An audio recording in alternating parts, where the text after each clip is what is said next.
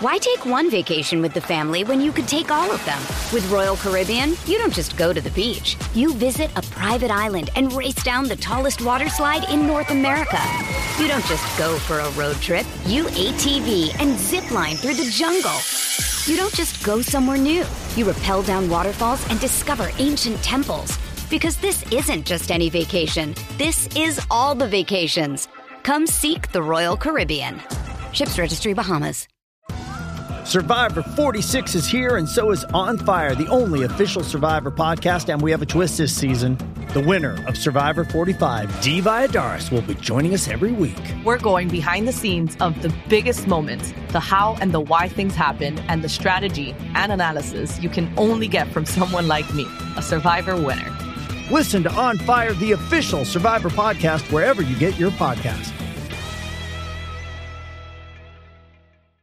Getting engaged is a moment worth cherishing. A one-of-a-kind ring that you design at Blue Nile can help your love sparkle. Just choose your diamond and setting. When you've found the one, you'll get it delivered right to your door. Finding the right engagement ring can be nerve-wracking. At Blue Nile, you'll have the expert guidance needed and a diamond guarantee that ensures you're getting the highest quality at the best price. Cherish all of life's moments and save up to 30% at BlueNile.com. That's BlueNile.com.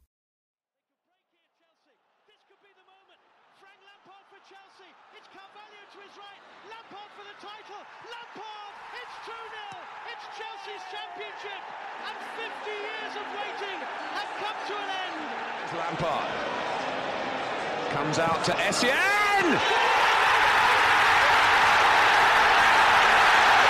Oh my goodness. It's a counter-attack. It's Didier Drogba. And now get down the middle. Drogba goes. Scores. Stretch it. Mix it on Manidou. Stretch it. Chelsea 2. Arsenal 0. And Didier Drogba has. Drogba in the centre. McCoy just came to the ground and went for that. Madness. None of it can go. Stretch it. Mix it on Manidou. This one must have came from. The stage and very electric. What do you mean, man? I sound like this guy. Which guy? I don't even know radio. Let me sip my tea. Can't take me for a month. Man, then sometime back. Unbelievable. Maras. Well, as possibly bleak as this. Drogba! Maras. Never ended up in McDonald's. And I haven't had a trophy in one time. Hello and welcome to another episode of Chessy Hour. I'm joined by two fine gentlemen. Jay, how you doing, bro? Yeah, all good, Shems, my bro. All good. And Alexis, it's been a while since you've been on the pod. How you doing? I'm all right, bro. Outside of football, very happy. Football life, not so great. Yeah, I can second that, to be honest with you. Everything outside football was actually pretty great, to be honest with you, in my life. So, sometimes you just got to take a step back and just remember the bigger picture, yeah? Anyway, be sure to follow the socials to Chessy Hour, Touchline Fracas. Main pod drops on Sunday, every Sunday, as you all know. If you don't know, you probably live under a rock. And then we have got the club pods every single day of the week, starting with Muga on Mondays and Spurs Order on Saturdays. But you probably already know that. So let's just dive into what's really important, and that is Chelsea. So before we get into another loss at the weekend, let's look ahead to Sunday, 2 p.m. We've got Brighton at home. So Brighton currently have only won one in their last 8 Premier League games, and we have actually not beaten them in our last 4 Premier League meetings. So last season we lost both games 2-1 and 4-1. The season before that we drew both games 1-1. So a little bit of a bogey team here. And I think Brighton were doing some really good things on De Zerbi, especially last season. They were fantastic. This season they've had a few injuries, and as I said, they've not been in great form. They're still above us in the table though. But yeah, we meet them on Sunday. So how are you guys feeling about that game? Obviously, considering we come off the back of quite a heavy defeat, but before that we were picking up some form, so it's a bit of a tricky one to kind of predict where the team's at. So Jay, I'm going to start with you. How are you feeling about that game? It's at the Bridge. Obviously, our team's not been good. How are you feeling about that game? Yeah, like we'll speak about the Newcastle game in more detail later, but I've tried not to take too much from it because I feel like not only am I kind of expecting this team to have dips every now and again, like in the season, but I don't think the international break came at a perfect time for us. So yeah, I'm actually expecting the team to bounce back quite well against Brighton. I know they're still a good team. They still play really good football. I think they're going to have their threats on the day as well in terms of like, you know, Matoma. I'm pretty sure he's fit. I'm pretty sure Evans is fit as well. So they're gonna have their threats, and they're probably gonna have their moments in the match as well where they look quite dangerous. But it's gonna be up to Chelsea to kind of, you know, bounce back from that terrible performance like on the weekend. Because the other thing is as well, I think that's probably the worst I've seen us play like easily this season. So yeah, I'm actually, I think the way we played against them in the cup, I think if you wanted to take anything away from it, you could probably say that we kind of fielded a team that probably wasn't as settled as the team we've got now, and we still did okay in that game. So you can kind of take some positives from it and say, you know, it might be a thing where we're able to kind of dominate that game. But like I said, Brighton play good football, so it's going to be interesting to see how Poch kind of sets up against them with like a stronger team. I think De Zerbi's probably going to field a stronger team for this game. Yeah, you make a good point. I think the Carabao Cup game, I think we were quite comfortably better than them. Actually, barring, if I remember correctly, the first 20 or so minutes were a bit shaky. Yeah, that's what I was trying to remember. I was trying to remember how the game went a bit, but I do remember us being quite comfortable for like most parts of it. So yeah, so the first like 20 minutes was very shaky. Like Sanchez kept on kicking the ball out of play. Charity mode Sanchez. Yeah, and obviously we were quite low on confidence because if I remember correctly, we had just lost. Yeah. So but I think we grew into the game and handled them really well. I think Matoma was largely nullified that game. I think Matoma was actually injured because he wasn't in the squad for the game against Nottingham Forest. A game in which João Pedro bagged 2 goals, and so did Evan Ferguson. So yeah, it'll be interesting to see. Obviously, Estepinian is a long-term casualty. He was really good at Stamford Bridge last season, so I'm glad he won't be playing. So yeah, I'm going to come over to you, Alexis. I was just about to call you Babs for some strange reason. How are you feeling about the game, Alexis? I'm good, bro. I don't know. I'll be honest. I really fluctuate with this Chelsea side. I like what I see, and then they almost sell me the stock. I buy heavy. Like, for example, after the Arsenal performance, I was like, oh yeah, I'm starting to see something. We're going to be good. We get slapped by Brentford. Then Spurs, Man City, I'm like, okay, hopefully this is the catapult to our season. Newcastle happens. So we're going to see like fluctuations in our form. I just hope we go through like a little bit of a portion of a season where we have 4 or 5 games where we're semi-consistent, and hopefully it starts now.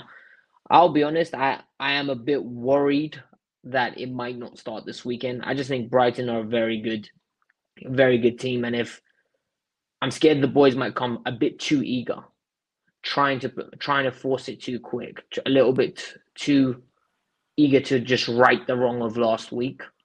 You know, they're sitting on it for 8 days, 2 days off, back to training, double session today, apparently. So they made up for the 1 day off before people carry on having a hissy fit.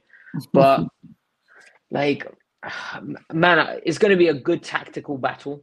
And I think Brighton aren't scared of us. So that might play into our hands. But it's really sad that we're going into Brighton at home, and I'm really, really, like, not optimistic about winning. It's not sad at all. It's the reality. You know, we've been a mid-table team for the best part of the year now. We don't need to hide. So, and we've not picked up a string of wins for the best part of 18 months now. So, yeah, there's no need to hide. Lewis Dunk has also got sent off against. I forgot about that. Yeah, he won't be playing at the weekend. But sorry, yeah, you make a good point, Alexis. I think obviously Brighton will come out. So as we all know, we play better against teams that come out. So hopefully that should leave a little bit of gaps for us to exploit. You know, the likes of Palmer, who are good in the pockets.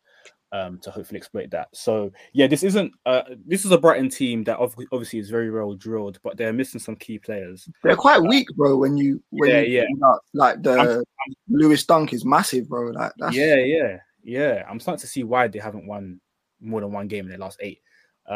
But yeah, Lewis Dunk will be a big miss for them. But I think there was another thing you said as well, Alexis. I think you said you're scared the boys might be a bit eager. I think obviously Poch, his press conference, he was very angry, and it kind of reminded me not last season, the season before last, when Tuchel, when we played Real Madrid at home in the Champions League, Tuchel was very angry after the game, and I remember he kind of laid into the players, and then the following game we came out and we battered Southampton 7-0. So I feel like sometimes when the manager lays into the players a little bit, it does bring a reaction, and I think it could happen this weekend. Do you know what? It wouldn't surprise me if that happens. Sorry, is what I mean. Sorry, but yeah, go on. Yeah, do you know what the thing is as well? Like, I agree with what you're saying with the press conference and the way he's addressed it, because throughout the season he's never really kind of put it on the players like that, because he's often been quite pleased with a lot of what he's seen in the games, and he's kind of put it down to whether it be them not knowing each other enough, or a slight bit of like, a little bit of luck don't go your way or something like that. There have been goals that we've conceded that have still been poor, but he's kind of seen it as, what we were trying to work on these things.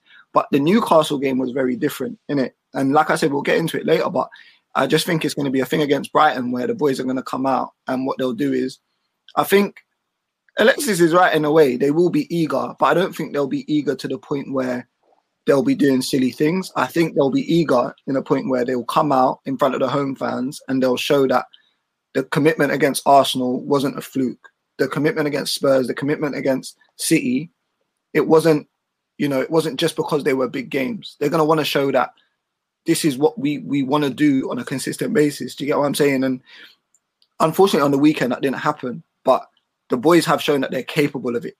They're capable of outworking the team. They're capable of rising the work rate and the intensity to the level that it needs to be at for them to win a game against a top side. Do you get what I'm saying? Or, at least compete against that top side. Because obviously the Arsenal game ended a draw, the City game ends a draw. But, a lot of the time you play like that, you should be walking away with 3 points in a lot of games this season. So, yeah, I think it's a tough one in terms of, I get what you mean with the eagerness and that, because you might be trying to force things and trying to score early and do these kind of things, and you might be forcing it, making silly mistakes. But I don't know. I think Brighton will be going into it a bit wary as well, considering the way we've lost against Newcastle. They're going to know that we want to make a statement. Do you understand? Like coming back into this game. So yeah, it's true. I'm inclined to agree with you. I just can't get too optimistic because facts. We're just way too inconsistent. So like, I don't really know. And the goals is still an issue. Yeah. What, as in scoring goals or conceding goals? Both. Yeah, we can get into it. But yeah, just to wrap up on this point, I think also, Alexis, you said something. You said made a point about trying to get some wins together and hoping it starts soon. And I think that's a valid point, because even though it's been a bad season so far, it's not irrecoverable at that point. It's not at that irrecoverable stage just yet. We've lost 5 games. We're 12 points off the top 4. And we're just hitting December now. So we're hitting the halfway point in about 5 weeks. So you're really looking at from now to the end of the year, if you can start picking up points, and I can't, it's hard for me to really say ifs and buts, because like, it's very hard for me to be optimistic right now, but I hear what Alex is saying in the sense that, there's still time to kind of recover what's happened. I think it got to a stage on the Potter or last season where like we had lost so many games and it actually was just irrecoverable, but we're not there yet. So if, and it's a big if the team can go on a run, and we'll come into the end of the difficult fixtures, then when come about February time, you could be in a much better position, I would say. Bro, we've got 7 games coming up now, right? Till the game week 20. If you look at them on paper with traditional Chelsea, I'm not even saying like just what we've grown up on. Outside of Manchester United, we should be looking at them. Okay, we can actually, out of 7 games, secure 18 points, and that's just assuming we'll lose to Man United at Old Trafford. Because you've got a Luton in there, you have a Fulham in there, you have a Sheffield in there, you have an Everton in there, bottom half teams that are 15 or to 20. So we should be capitalizing. Yeah, no, absolutely. And I think obviously we had a similar run at the beginning of the season, but as we spoke about many times on this pod, Poch's tactics were really handicapping us, so we couldn't beat those teams. But then again, those are the teams that we struggle against most because they sit back, etc. But then again, on the flip side, your Lutons and your Sheffield Uniteds, they're really, really struggling to pick up wins. So yeah, we'll see what happens. It'll be interesting for sure. So everyone's eager to talk about Saturday. So let's get into Saturday. A 4-1 defeat to Newcastle. I feel like St James's Park is really our bogey ground, to be honest with you. We tend to lose there more often than not.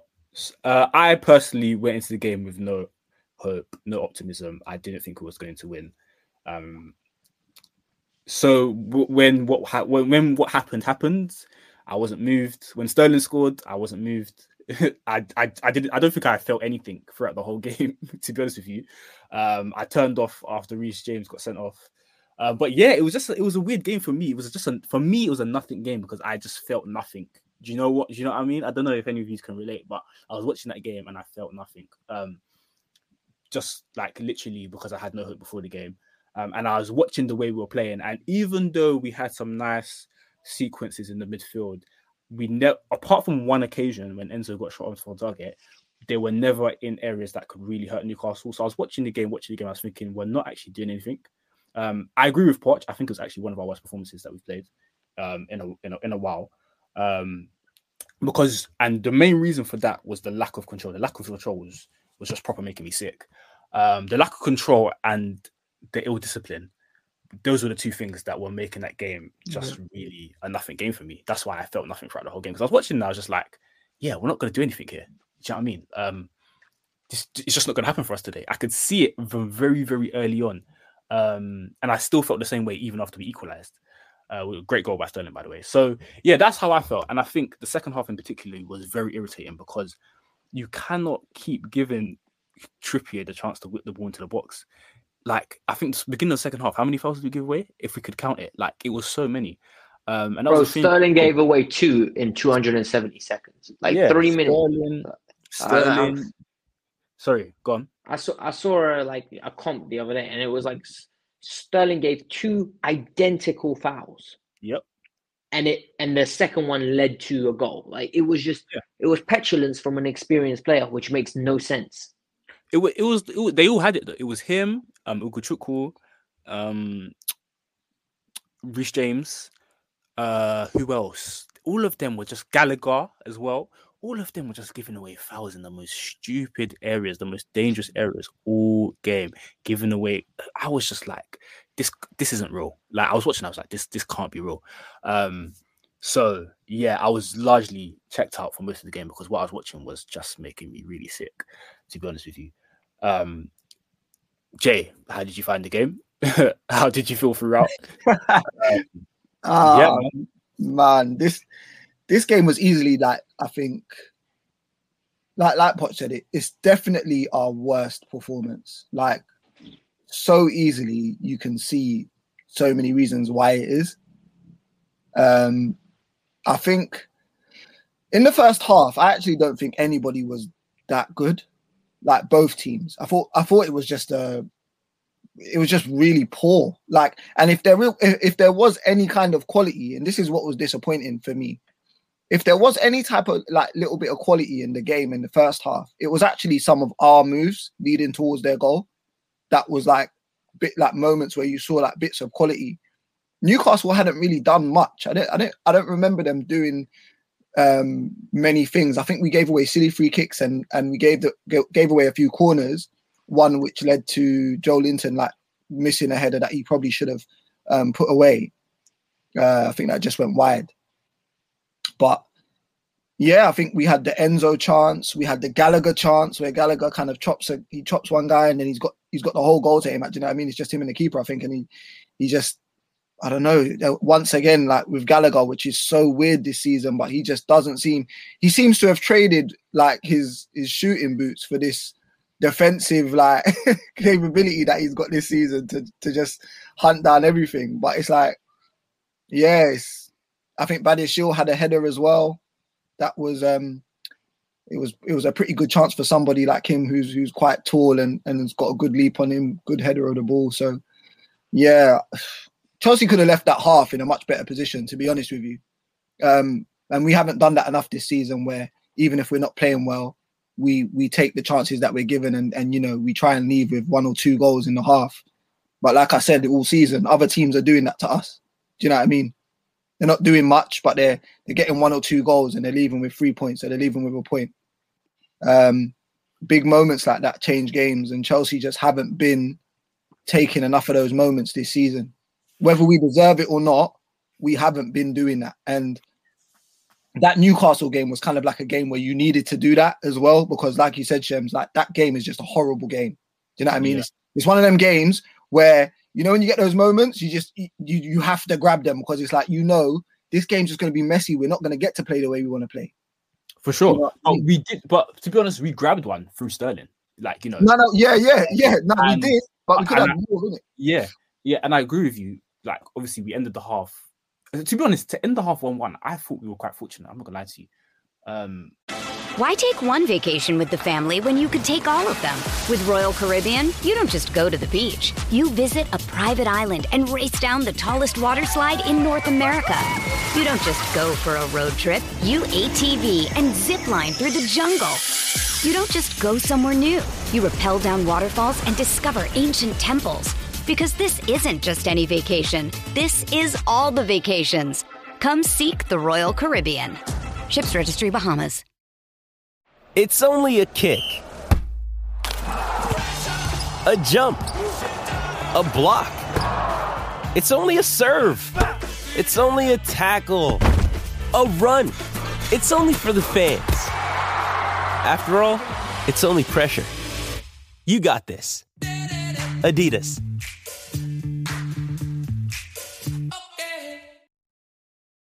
Does Monday at the office feel like a storm? Not with Microsoft Copilot. That feeling when Copilot gets everyone up to speed instantly? It's sunny again. When Copilot simplifies complex data so your teams can act, that sun's shining on a beach. And when Copilot uncovers hidden insights, you're on that beach with your people, and you find buried treasure. That's Microsoft Copilot. Learn more at Microsoft.com/AI for all. Because I just didn't feel like we were doing anything. So I was but you're saying fortunate. But I would argue we were unlucky not to be ahead. Like, we did have a few chances, half chances, but it was poor execution. It wasn't a poor quality of chance. It was poor execution to why we're not saying that was a good chance. Like Gallagher going through like that, Joe Linton scored his when Thiago made a mistake. Yeah, for sure, like, for sure. He put it on target. Yeah, Gallagher didn't. Sure. And then there was the Enzo chance. If that goes in, we're dancing. Straight after halftime, there was a crazy chance that Jackson had. I think Sterling flicked it to him. Smash it on the half volley. Smash it on the volley. See, here's why I differ, The fact that he didn't shoot, to me, that's not... I can't really class that as a chance because he didn't shoot. Do you know what I'm saying? Yeah. Like, for me, like, I'm going to come over to you, Alexis. I'm going to give you the floor properly in a second, but I personally have to disagree. I don't feel like there was enough moments in that game that made me feel like... That made me feel aggrieved. When Newcastle scored, when Newcastle went 2-1 up, I said, that's it. The game is done. Like, because we weren't I didn't feel like we were creating enough. No, 100%. Second half is completely different, though. And I knew that wasn't going to change. Do you know what I'm saying? There wasn't enough moments in that game for me. The Gallagher chance, he should do better. He should definitely do better. But for me, I'm not saying that's a clear-cut chance. No, it's not. It's not. The Enzo chance wasn't even a clear-cut chance. It was great football. Yeah. We worked into a good position and he took a nice shot. Nice, good work. But that was it. That was honestly it. We didn't create anything after that. Do you know what I'm saying? But you know what? You know what, Shems? What I will say is there was quite a few times as well, though, where Sterling and Jackson were getting like they were getting it in transition, And Newcastle, it was kind of like 2v3 or sometimes it was 2v2. And again, they just weren't doing a lot with the opportunities they had. But then when Newcastle were getting those same opportunities, we kind of just looked all over the place. Like we were like, I wouldn't say we were just all over the place, but they were just a little bit more potent and a little bit more threatening.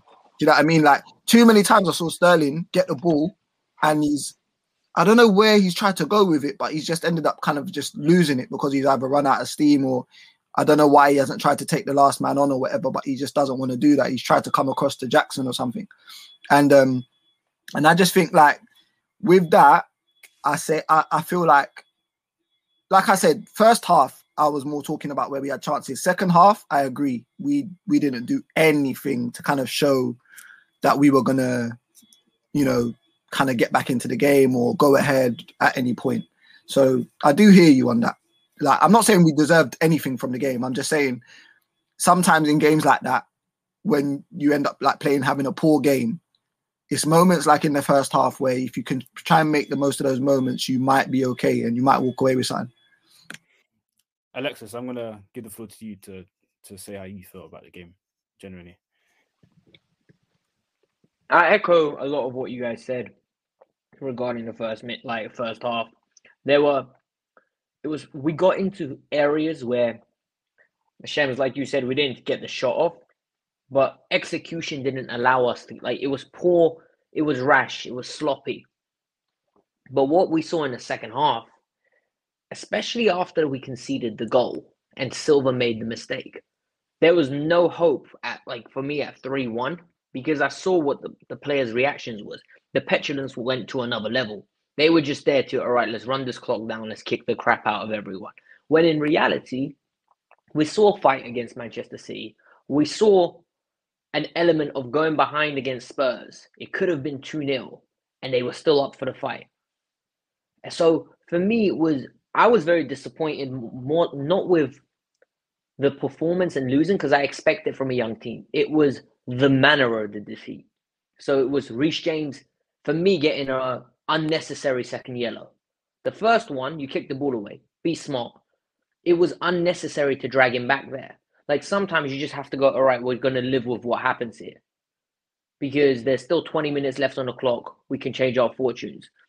Then Cucurella, reckless challenges. It's just trying to get us to 9 men. Like the all-round performance, it was honestly, I was disgusted. And I'm not using that word lightly with the last half an hour I've watched. But then after the game, I sat back and thought about it. The Brentford performance, we didn't create anything in the second half, apart from that one last chance where I think Jackson missed. We saw that against West Ham, where in the second half we just died out of energy. We saw that against Forest. Maybe it's something like, I don't want to go forensic. Like maybe this is just the pains we have to go through with a young team where they're going to learn to deal with adversity when they go 2-1 down or they fall behind. But because I'm a bit confused at the moment with why everything changes the minute they go back behind. They just play your normal game. There's still time left on the clock. You show it in some moments, but then you go down like a different avenue of not trying at times. That's what it can come across as. I think Shems made a good point about, I think he was talking about like the way we were kind of trying to like close them down and stuff like that at times, and like how it was like so half-hearted. Like if you looked at the way we were trying to shut them down when they had the ball, I think in the second half especially, the way we allowed Bruno to get on the ball in that game, oh man, I haven't been disgusted like that in a while, because you've got players on your team that can actually get the ball, keep it on the ground and start playing. Do you know what I mean? Controlling the game. Like that for me, letting Bruno kind of control it the way he did with a 17-year-old in there and Joe Linton, who I don't really put up there as somebody that controls the game. Do you know what I mean? Like he's not somebody that will even contribute to you controlling the game like that possession-wise. He's okay, he's decent, but he's not a player that you look at and think, oh, it's going to be tough to get the ball off him today. Do you know what I mean? So the fact that it was Bruno G that was kind of orchestrating the whole thing in midfield and the way we allowed him to do it, I think for me that was a very disappointing display from the midfield, because that's the only way Newcastle were really going to have a stranglehold in the game, is if Bruno played well. Because I didn't really see anybody else getting the ball and doing what he was doing.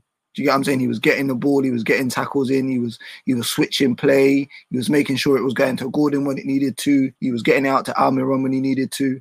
And even when it went out to those guys, I kept looking at the same switch of play, and I spoke about this before the game, right?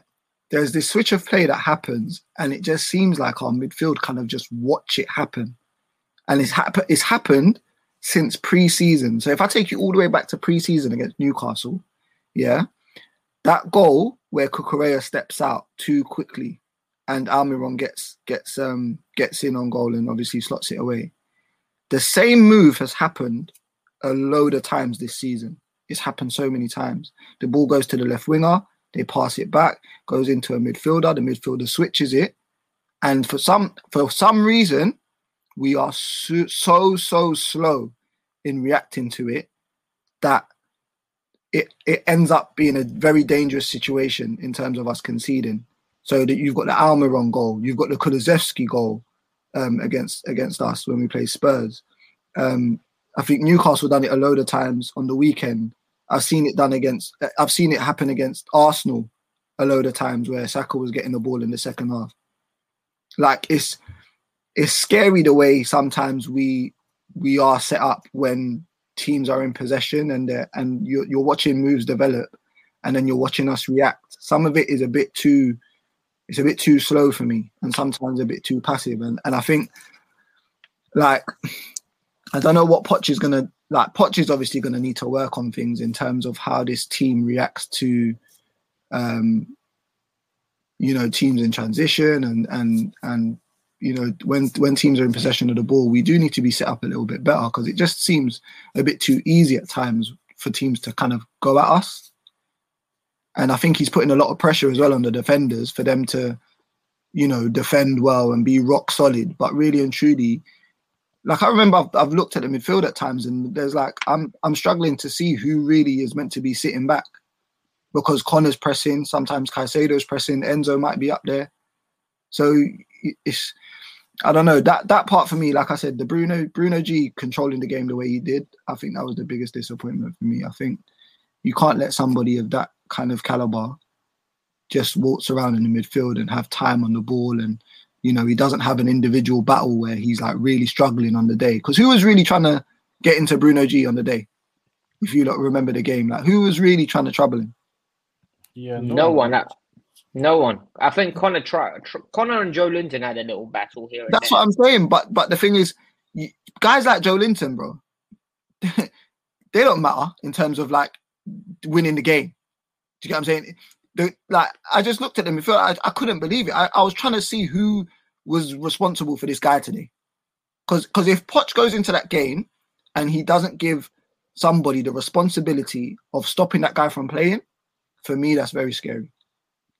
That's just a basic for that game, in my opinion. I'm not a manager, I'm not a coach, but the first thing I would have said, I don't know about you, Shems, but the first thing I would have said is don't let this guy dictate the game today, please. Yeah, definitely. But you know I mean? Definitely. But I think, I don't know, man. Yeah, no, you are right. You're right. I'm trying to think. I'm trying to think. Is it to do with maybe the makeup? Which it could be in there. Yeah. Instead of Caicedo. But am I being harsh? Because I can't remember. I haven't watched back the game, so forgive me if I'm like maybe being a bit too harsh. But like, I just remember times I was seeing Bruno go across the, like, he was picking up the ball, dribbling across the midfield, passing it out to the wingers, receiving it back from the winger, passing it to the other side, and I'm thinking, bro, like, who's responsible to stop this guy from doing this? Because they're just watching him do it, like literally. Yeah. You know what was really alarming as well? And it's the midfield again. Their first goal, when the ball went out, so the cross comes in, and then all of a sudden, Gordon picks it up. He carries it out, and all three of our midfielders are very top heavy towards the right hand side of the pitch. So one pass goes into Miley, and all of a sudden he's unmarked, and you just see Ogochukwu flying out of the back three. The two in between the center halves because he was so deep. I feel like at times, maybe it's his inexperience, or maybe like we're just seeing him have a bad game because he's 19, and this is what's going to happen. Like he'll have great games and then bad games. I felt sometimes he was a bit too deep, and almost it could have been to help with the aerial presence of when those crosses were coming in. Maybe that was an instruction, or maybe I'm over analyzing every goal and every attack now because that's what we tend to do, right, when we lose. Yeah. To be honest, I think it was off day all round. I think tactically, individually, just as a collective, it was just a really off day for us. Newcastle played relatively well, but I don't think they were fantastic by any means.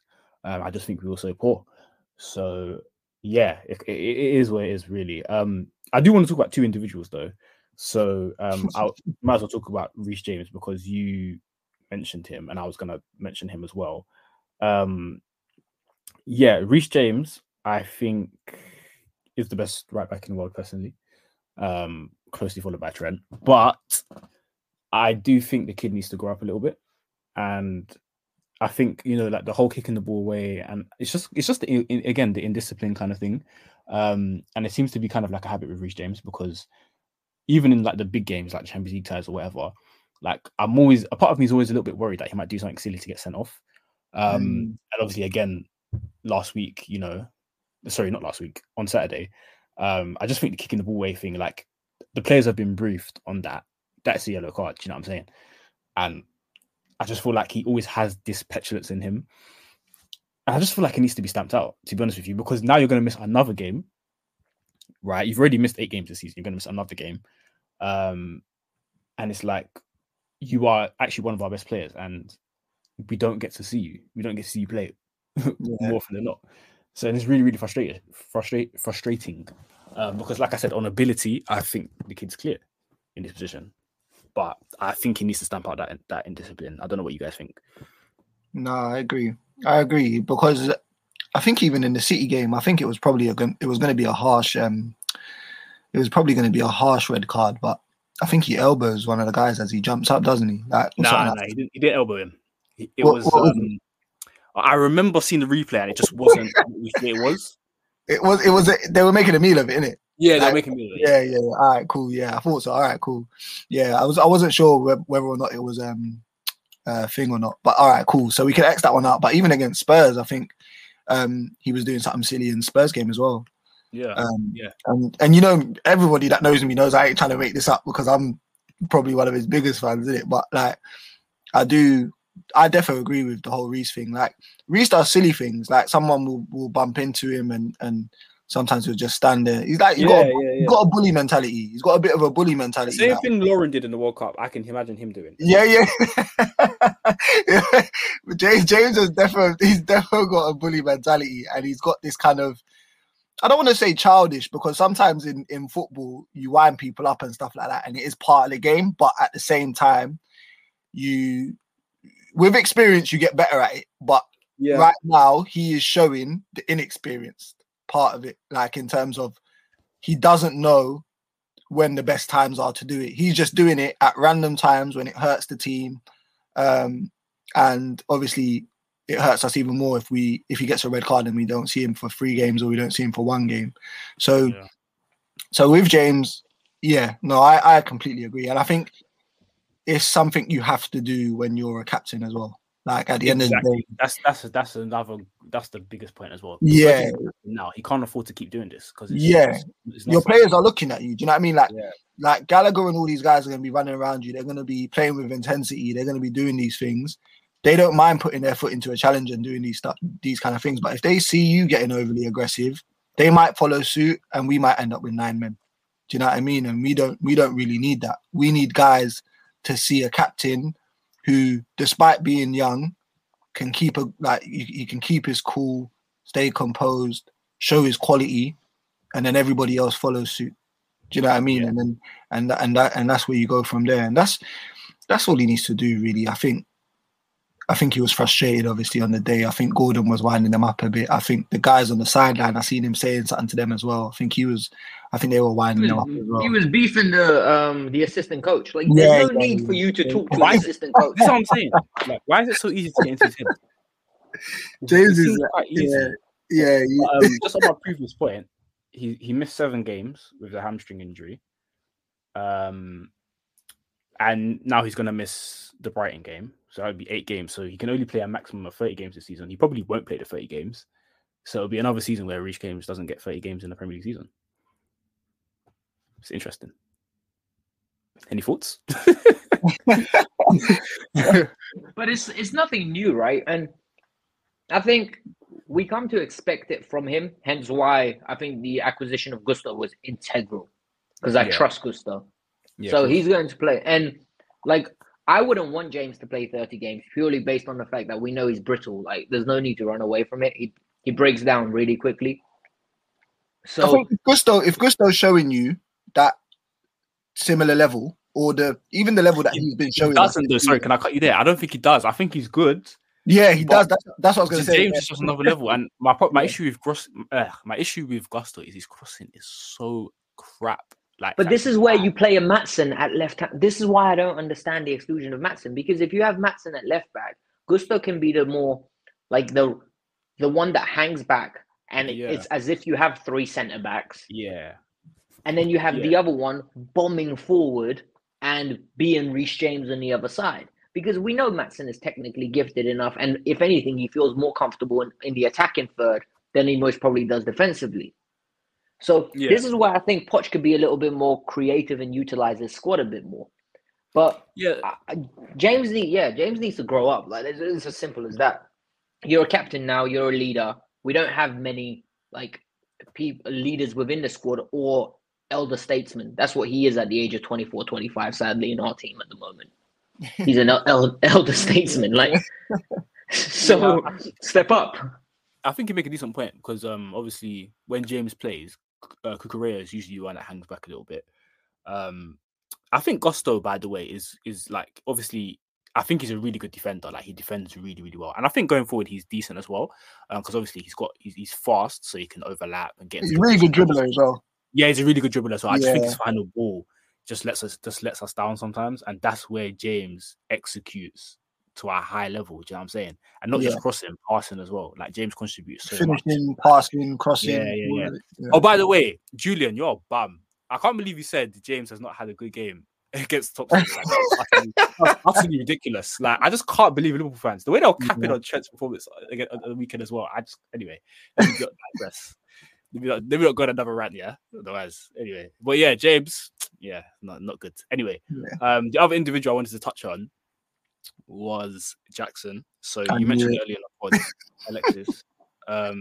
Sorry, Julian's a bum, man, big bum.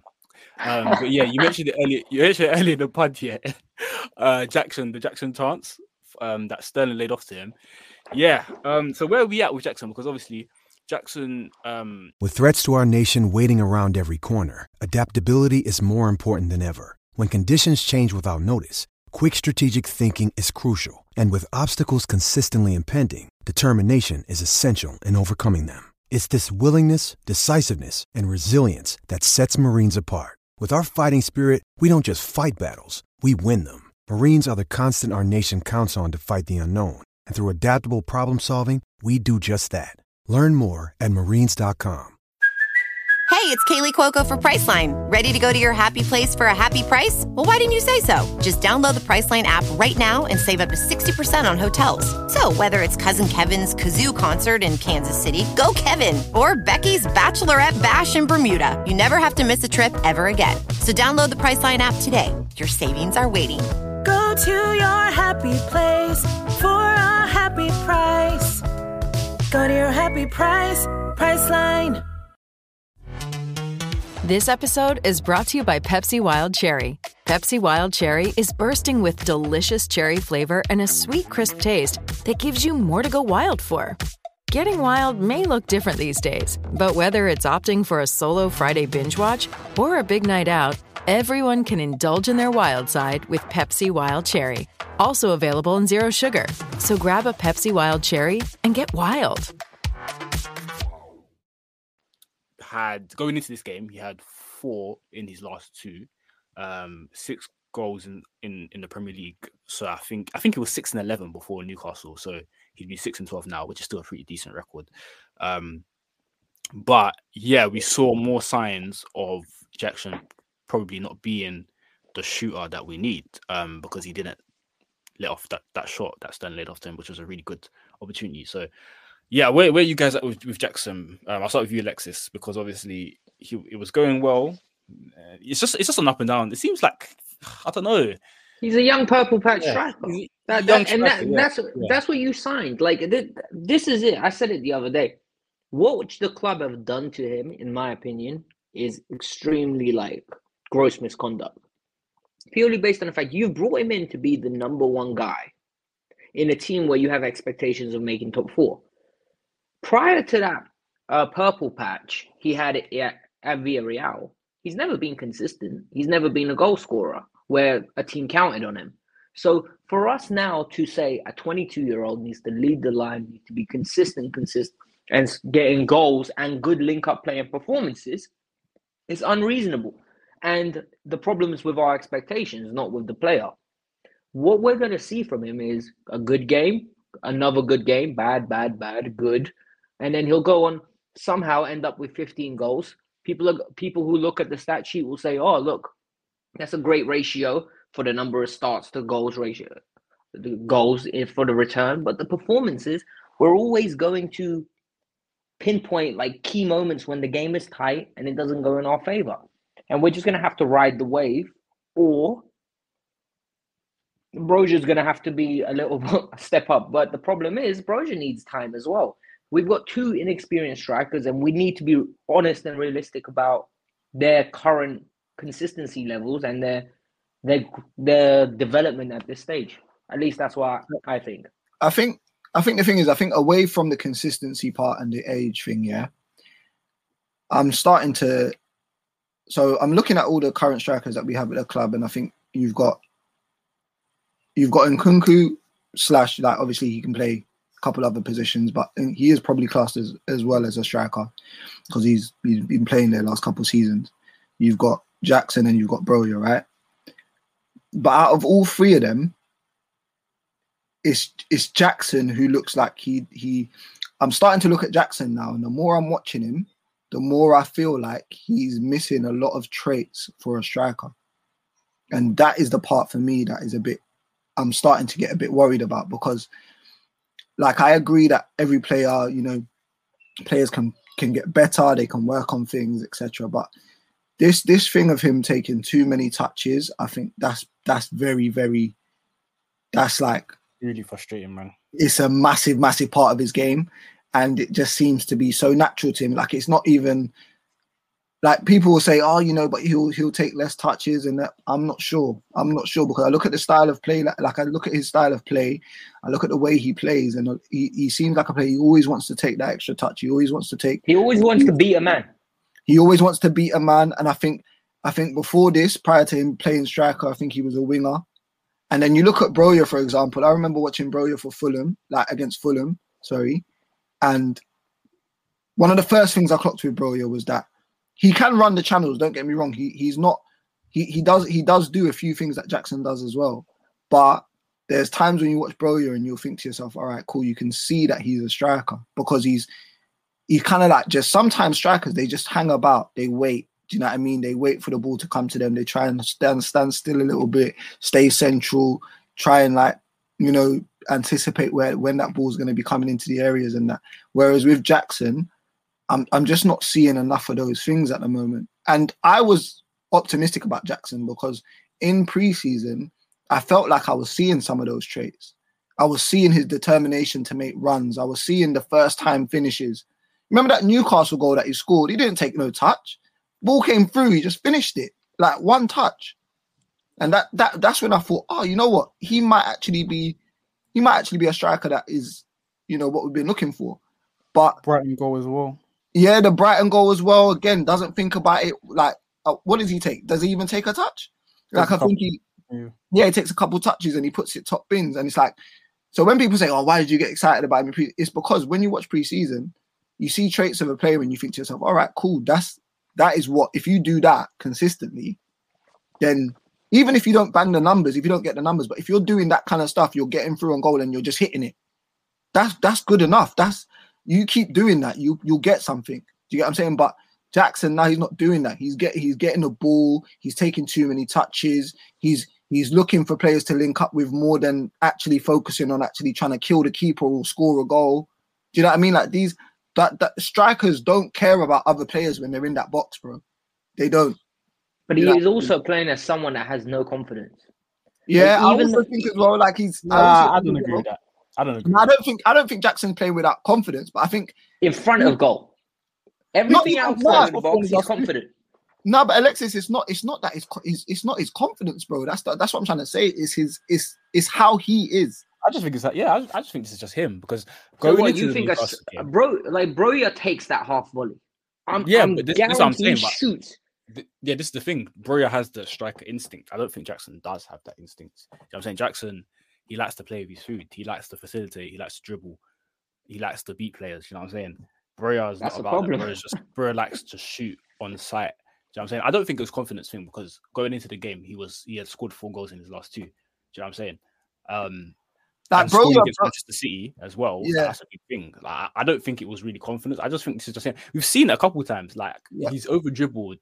Even the earlier games in the season, like against Forest, I remember just bare times on the counter attack. He's over dribbled. Like this is a consistent. He did it in the Newcastle game. He was that's what I'm saying. That's what I'm saying. This is just him. Like confident Jackson or not, this is what you're gonna get, and we either ride with it or we don't. Because if you look at the Broja chance, for example, you know the penalty that we got for City, right? The reason why Broja gets that penalty, and he spoke about it as well in a clip. I don't know. You can go and watch it. I think it's with the Secret Scout, but he chops Diaz because all he's thinking about is how to get a shot off. Do you get what I mean? Like in terms of like his mindset is always like, how do I get a shot off? How do I get a shot off? That's all he's trying to do. But with Jackson, I don't necessarily think that the touches he takes are always to try and get a shot off. Do you get what I'm saying? It's like he's taking touches to try and beat a man and, like try and I don't know what he's trying to do sometimes, but it is definitely way too much at times. And yeah, he's going to need, I'm not sure. I said a few weeks ago that he'll make it very easy for Pochettino to start playing Nkunku up top if he carries on playing. I actually forgot about that guy, Flip. Yeah, bro, he don't play for us. I keep forgetting about him. Like, he don't play for us. Like the other day, I forgot to put him and Lavia in. I was like, yeah, they're not Chelsea players. Like, until I see you in a blue top, that you're not a blue player for us. Yeah, bro. To be fair, I said this on the pod a few weeks ago, and I haven't changed. I think when Nkunku comes in, he should go up top. I think it's worth trying to experiment. It will be harsh on Broja, don't get me wrong, because I don't think Broja has really been given a sniff, to be honest with you. And he probably does deserve a chance, given like what I feel like he can do. Yeah. But if you're gonna fit Nkunku anywhere, it probably makes him. Unless Gallagher continues playing like he did on Saturday, then you can throw Nkunku in the number 10 position or off the left.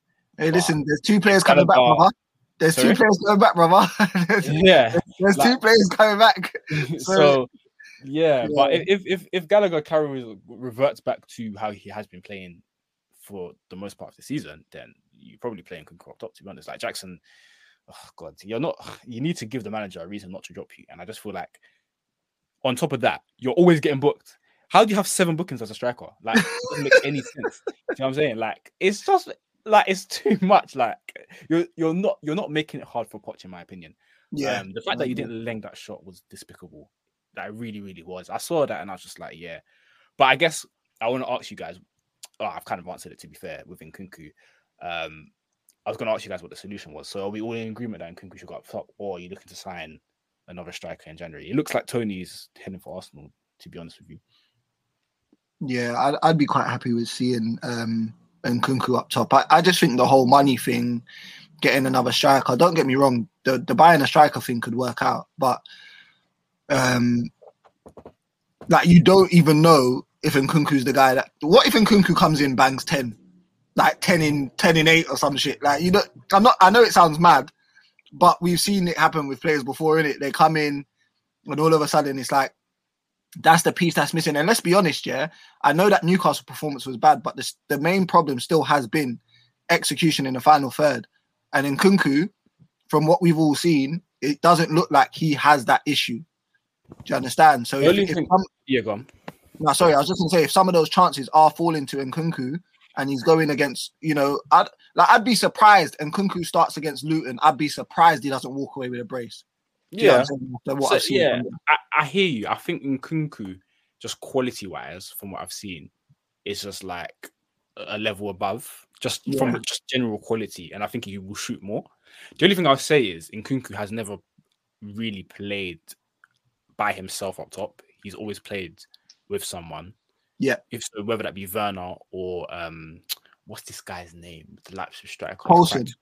Poulsen. That's it. Yusuf Poulsen. He always kind of had someone to work with. He never really played by himself up top, so that's the only thing I'd say. That's Jackson's great out of jail free card, though. What do you mean? As in, if Poch don't want to change too much, what he'll do is he'll put Sterling right, he'll put Nkunku left, maybe, and then he could either go a little bit more attacking and play Palmer in the 10, and then play Jackson up top. And the only reason he'll do that is because he'll remember the link up that they maybe had in preseason, and he'll be willing to give them a chance. That's the only thing they got. That's the only thing they've got. If that don't work after a couple games and Jackson has stinkers, he'll be dropped, in my opinion. I also think that Broja is going to have an opportunity because of the way Poch spoke about him. And when Poch has given him an opportunity, Broja hasn't let him down so far. So I wouldn't be surprised if Broja... Plus, Broja looked very... I know it's a small sample size because there's only 2 games. Like the Fulham game, his hold-up was decent. I think he brought others into play. He was strong.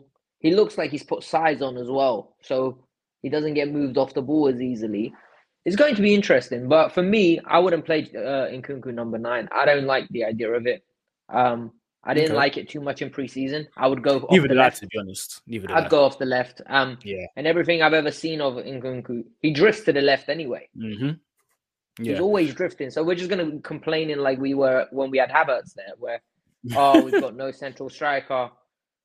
I just think we've got 2 strikers right out till January, and then see if Sterling and Nkunku from wide are putting up numbers enough for us to supplement the goals till the end of the season. Yeah. Because we're going to have 2 shooters, technically, on paper, proven shooters as well, in Sterling and Nkunku. The thing is, Poch is going to need to be ballsy, though. Yeah. I'm not sure. Listen, there's a lot of managers that if they had Nkunku, Sterling, Palmer, and a striker, they play them all, innit? They'll play all 4 of them. Can you imagine if we had Ainge? If they were in another world, they went for Ainge. That's definitely you're getting those 3 and number 9. Because I don't think Poch is too far off Ainge, to be honest with you. I don't know if you really don't agree, but I've seen times this season where we've played stuff similar to Spurs. Yeah, no, I don't even think he's defensive. I just think I don't think he'll be ballsy in a way where he's got to make some tough decisions in midfield. So if he decides to play 2 midfielders that are more defensive, because they naturally would be if you're going to play 4 attackers, right? So he's going to have 2 midfielders to choose from. I mean, he's going to have 2 places for pretty much 4 midfielders. It's going to be ballsy from him, bro, because does he play the 2 most expensive midfielders in Enzo and Caicedo? Does he play Lavia and Caicedo? Does he play Lavia and Enzo? Does he play Gallagher, who's been, decent for him all season? Do you see what I'm saying? But can't really play in the double pivot like that. Can't really play there. I actually agree with Alexis. I think Nkunku's best off the left. Yeah, I agree. But Jackson's just giving this guy a problem. Do you know what I'm saying? So it's literally that. So it's what do you do kind of thing? I would be willing to give Broja a chance. I think with Broja, the Burnley game finished him because he had 45 minutes where he basically couldn't do anything. He didn't get the ball essentially, and then Jackson came on and scored. Newcastle, you mean? No, Burnley away. Yeah, don't you guys remember Burnley? Yeah, because he played well at Fulham. And then he got the start and got injured. Yeah. Did he get injured? Yeah, he got taken off because he was injured. Yeah. Oh, I didn't realize it was because of an injury. I thought it was just you got taken off just because you just wanted to change it. No, he missed the international break after. Right. Okay. Fair enough then. Because I remember Jackson coming on and scoring, and then I was like, yeah, Brewer's not starting again for a while. Okay. Yeah, that's what I thought. But yeah, I don't know. I can't really see him getting a sustained run in the team. So he should probably look to cut as well as what's the other you's name? Matson. Yeah, Matson. It's both looking to cut, to be honest, and Madueke as well. But yeah, I think, and the thing is, playing Palmer in the 10 as well is decent because Palmer's going to get into the box. So again, you're solving the problem again. And I think you guys said before we start recording that we have a goal scoring issue. I don't think we do, to be honest. I think Sterling's got 6. I think. Let me check. I'll check now. I know Jackson has 6. Oh, they've been shooting in recent games. Yeah. No, sorry. Yeah. Yeah. But the thing is, they're the only ones scoring. Like before, we were complaining that our forwards aren't scoring. I kind of feel like the midfield or the defense, like no team is inefficient from corners the way we are. I just feel like we should give the ball back and go back into our position. Like we've scored 2 goals. Considering how many corners we get, we don't pose any threat, which is really worrying, man. I think there was one game this season where we had like 6 or 7 corners, and I think we didn't do anything from them. I have to go back and look, but it's both ends as well, by the way. It's like scoring from corners and free kicks and conceding from corners and free kicks. Goodness me. It's like if you're not doing one and you're conceding shitloads in the other, like it's a recipe for disaster, man. Because set pieces you conceded this season. Mate. If the number's low, we're lucky in it because really, I don't remember too many. The thing is, a lot of them aren't even directly from a corner. It's a corner comes in or a short corner, and they shift it and then they score. Or it's a free kick where they shift it and then we switch off when teams take it quickly. You know what? To be fair, let me be clear though as well. It's not just free kicks and corners. It's just crosses as well. Generally, like I think the way I think it's more crosses. Yeah. Yeah, the way we set up generally for good deliveries into the box is just it's insane to me. Like I think sometimes we defend all right, but I don't know. I've seen so many instances where even if it doesn't end up a goal, the mismatches are crazy. Like. So certain guys are marking people they shouldn't be marking. So it's like, I don't know if are we doing zonal marking? Because that's what it seems like. Like it doesn't really seem like it's man to man. It kind of seems like it's more zonal and like we're just trying to defend areas and we just end up making a mess of it a lot of the time. So yeah, that stuff will have to improve a lot. Yeah. All right, yeah, let's finish up. Just talking about the Bowley strategy because obviously we were linked with another under 22 midfielder, like the 6th one we've clearly been linked with. But I think, to my understanding, the move didn't go through. So yeah, what do you guys think of this strategy that Bowley's doing? Because it's too scattergun for me, in my opinion, and too much change, too much recycling players. Yeah, there's not enough measuredness to what they're doing. So yeah, what do you guys think? For me, it's like let's just look at the centre midfielders that have arrived since Bowley's era. We've got Enzo and Caicedo that are both 100 million plus. We got Lavia, which is 63 million.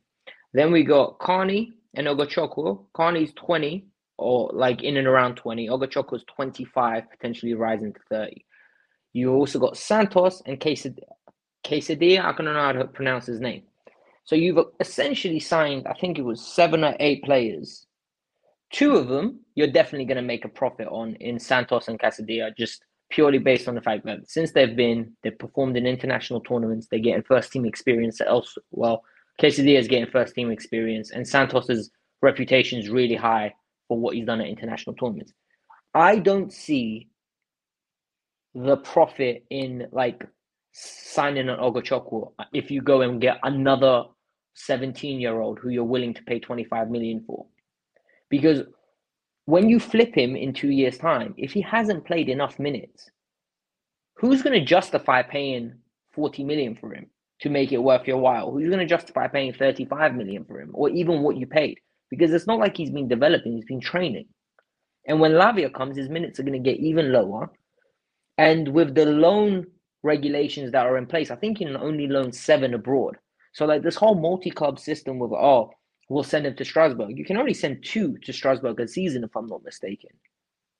So I'm really confused with what they're doing. Like on paper, it sounds great, but the practicality will be, I think, is going to be harder to implement than they initially thought.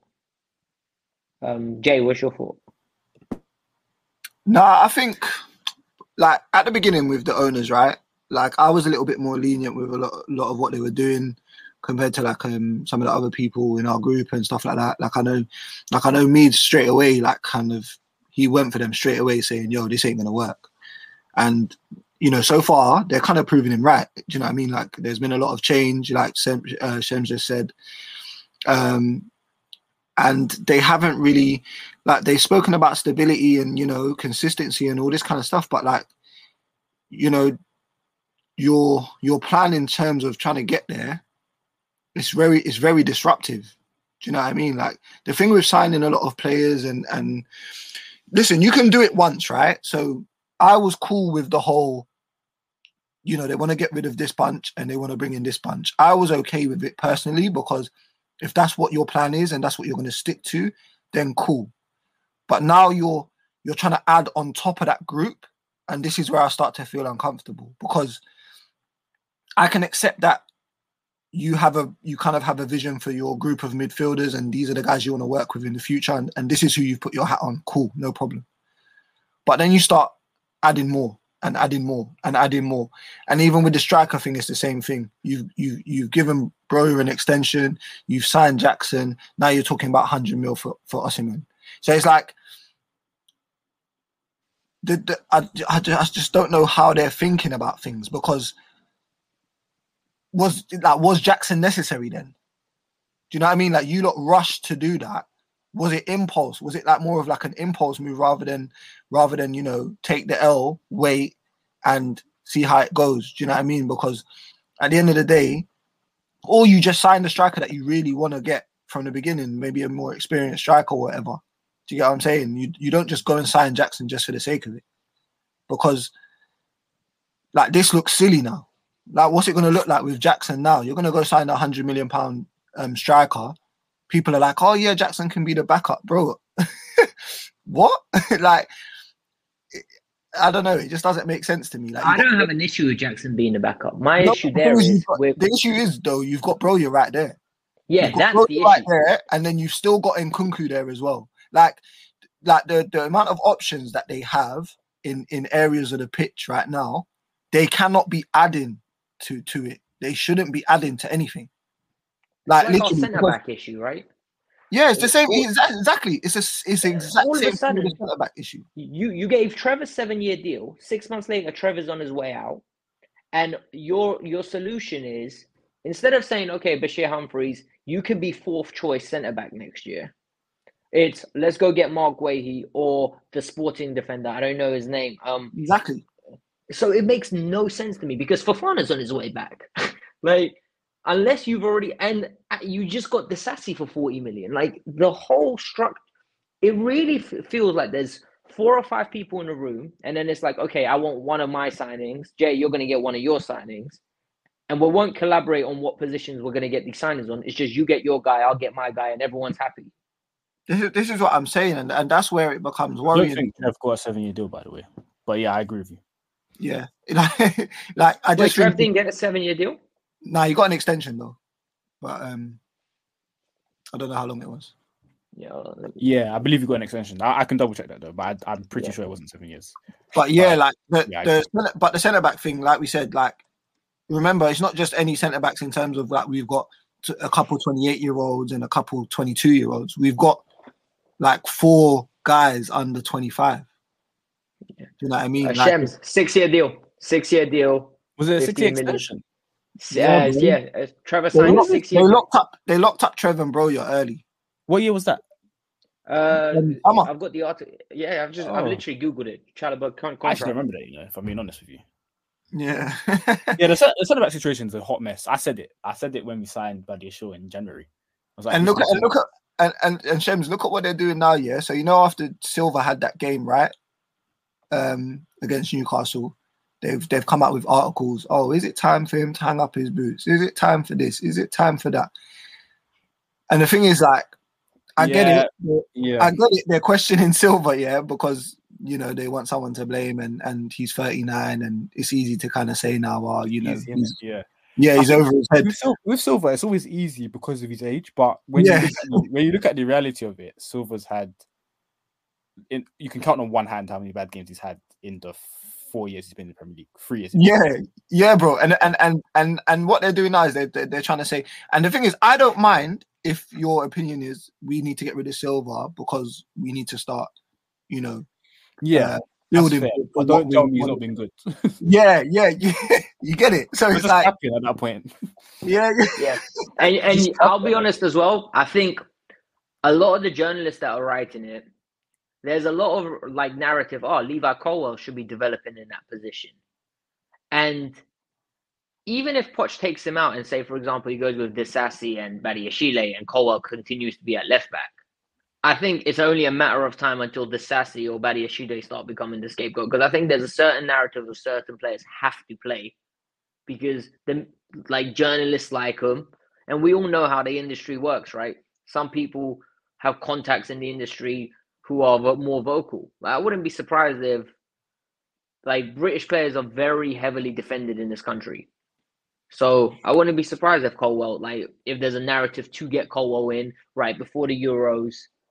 I actually like what's happening with Colwill. He's almost earning his position and he's developing slowly without being the main guy from the outset where we're going to pinpoint, is he the perfect centre half? Yeah. So I like Silva. I think I'm in the same camp as you. It sounds weird, but I'm kind of happy that Colwill was dropped a little bit just to show that it's not easy. Yeah, it's not easy. Do you know what I'm saying? You're not gonna get. It's not gonna be easy for you to just come in and play every game. You've got to be up to standard, kind of thing. Yeah, but yeah, I personally, I think Disasi and Badiashile in the same squad is, for me, it's a real mess. It's a mare. Why have you done that? I couldn't understand the signing of either of the two. I didn't feel like we needed either of them, to be honest with you. But yeah, I can only see. I don't think Silva going will be enough. I think one more will have to go, and I think that will either be Disasi or Badiashile, if I'm being honest with you. With nobody coming in as well. Yeah. So wait, hold on. Once everyone, so imagine Disasi and Silva go. Who are we left with at that moment in time? If Disasi and Silva go, then you're left with Badiashile, Colwill, Fofana and Bashir Humphreys potentially as an emergency. Yeah, obviously we're saying Trevor's going to go, right, as well. Yeah. Trevor's basically gone. Yeah, so I can't see. But is 3 centre halves enough? It's probably not. To be fair, you probably need 4. But... Not with Wes. Huh? Not with Wes. I would say you need 3 established and one youngster. It's fine, but we've got 5 out and out first teamers. Yeah, I think if the owners show this, we're gonna show. It's good that you asked the question, Shems, about that their whole policy and everything, because we're about to find out. I feel like in January we're definitely gonna find out exactly where we're going. I think we're gonna find out a lot in January, because I think there's a lot to do in terms of obviously the attackers, in terms of how they want to form that. I think what they do in January is going to have a lot to say about that. And I also think if they've got an opportunity to get rid of players, they'll get rid of players. If they leave it at that and they let the squad just settle, then they might have some sense. If they get rid of players and they just bring a whole, and they just try and sign 3 or 4 more, then I'm not really going to have faith in them trying to get this. The problem is, nothing suggests that they're not going to sign players, because that's what they've done. If anything, the papers coming out this week saying Chelsea are going to be looking for 3 or 4 players with departures imminent. Right. Is for me, that safe money goes on that. Sorry, with who imminent? Sorry, with departures imminent. Oh, sorry. So but for me, all the news is coming out that Noni's going to be leaving. You signed Noni 12 months ago. Why did you sign Noni? I don't understand. You just got Mudryk. that was like a waste of money in my opinion, because there's no way he's worth the 35 million that you signed him for at the moment. In Madueke? Yeah, like who's going to pay 35 million? No, but it's not his fault. Yeah, because I think it's a lack of opportunity. I think the only person that really gave him opportunity was Lampard, really, to be honest with you. Yeah, Frank Lampard was the only one that really gave him opportunity. I don't think we struggled to sell him. I think a loan probably makes the most sense. I knew when Cole Palmer came that he would be in trouble. But it was also part of the reason why I wasn't sure why we signed Palmer. Do you know what I mean? So, yeah, like I said, it all just, the owners are just hell bent on, adding from what it looks like. And do you think they're going to stick with Poch? Yeah, I'd stick with him. I don't. No. Do you think they'll stick with Poch? Oh, I think they will stick with him. Yeah, I think they will. Simply because, I keep saying this, but they didn't sack Potter for ages. Potter didn't get the sack till April. It's a long time, Bring back my boy, man. Bring back my boy. Considering how bad we were playing, you didn't get sacked until, was it April? Sure. He's going United, man. I'm joking. I agree with Shemza. I think they will stick with him. I think there's been some good signs, man. Like, I don't want this Newcastle. I've tried not to let this Newcastle result try and get me down in the dumps like a lot of Chelsea fans. Obviously, I get why, because we're still 10th. We're still not winning. So, like, it's not good. It's not like it's all sunshine. It's not at all. But at the same time, there's going to be a point where we need to go through the shit. I keep telling, man. They tried to run last season, and rightfully so, they sacked Potter. But they weren't trying to hear about the patience thing. They were adamant that weren't going to be a thing. And I'm telling you, man, from now, it's going to be... Potter deserves no patience, sorry. Yeah, I know. That's what I'm saying. I said rightfully so they sacked him, but I'm saying that doesn't mean that the patience thing is a, like, I think man got excited and saw them sack Potter and said, yeah, we're not going to have to wait. Nah, brother, you're going to have to wait. You're going to have to wait. Like, you keep trying to cut corners and trying to run from things, you're going to have to wait. Yeah, I think Poch will have to get some wins, though, man. 4 wins from 13 is horrible reading. Like, he will. But like I said again, the thing is, they've put themselves in such a situation, and again, it comes back to Shem's question about the policy, right? Their policy does not allow them, they can do whatever they want, right? But realistically, their transfer policy has got them in a situation where if they sack a manager again and hire another manager, they're just going to go round and round in circles, bro. Because they ain't got the squad for it. You can't do an Avram Grant with this squad, bro. You can't do a Di Matteo. You understand? You just can't. So you got to build something.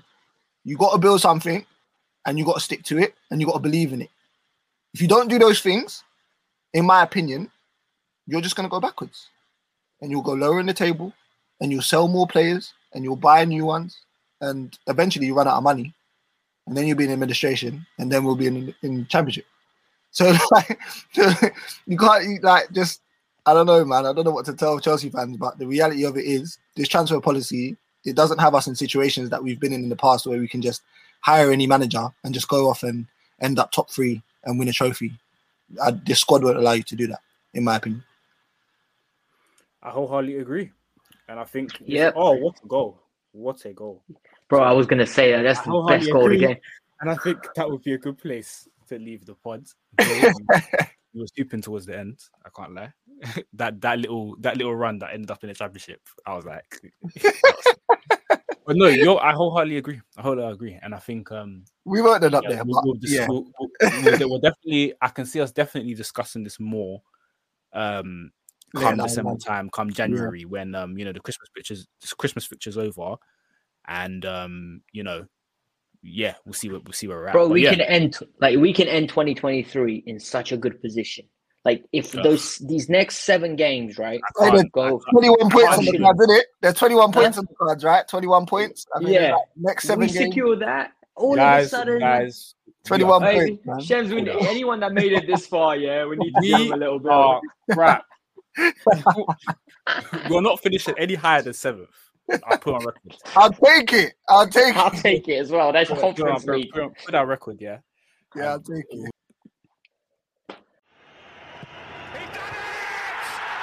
The greatest night in the history of Chelsea Football Club. European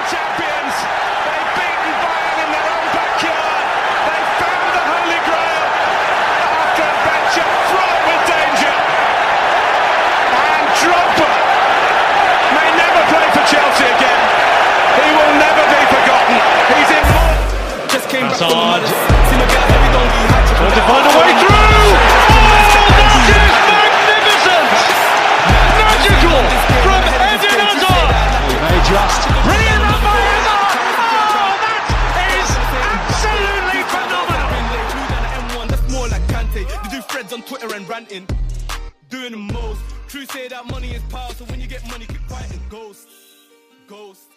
I remember when I shot my shot, but I didn't have guap, so I hit the post. But next time it's a golden goal. Sports Social Podcast Network.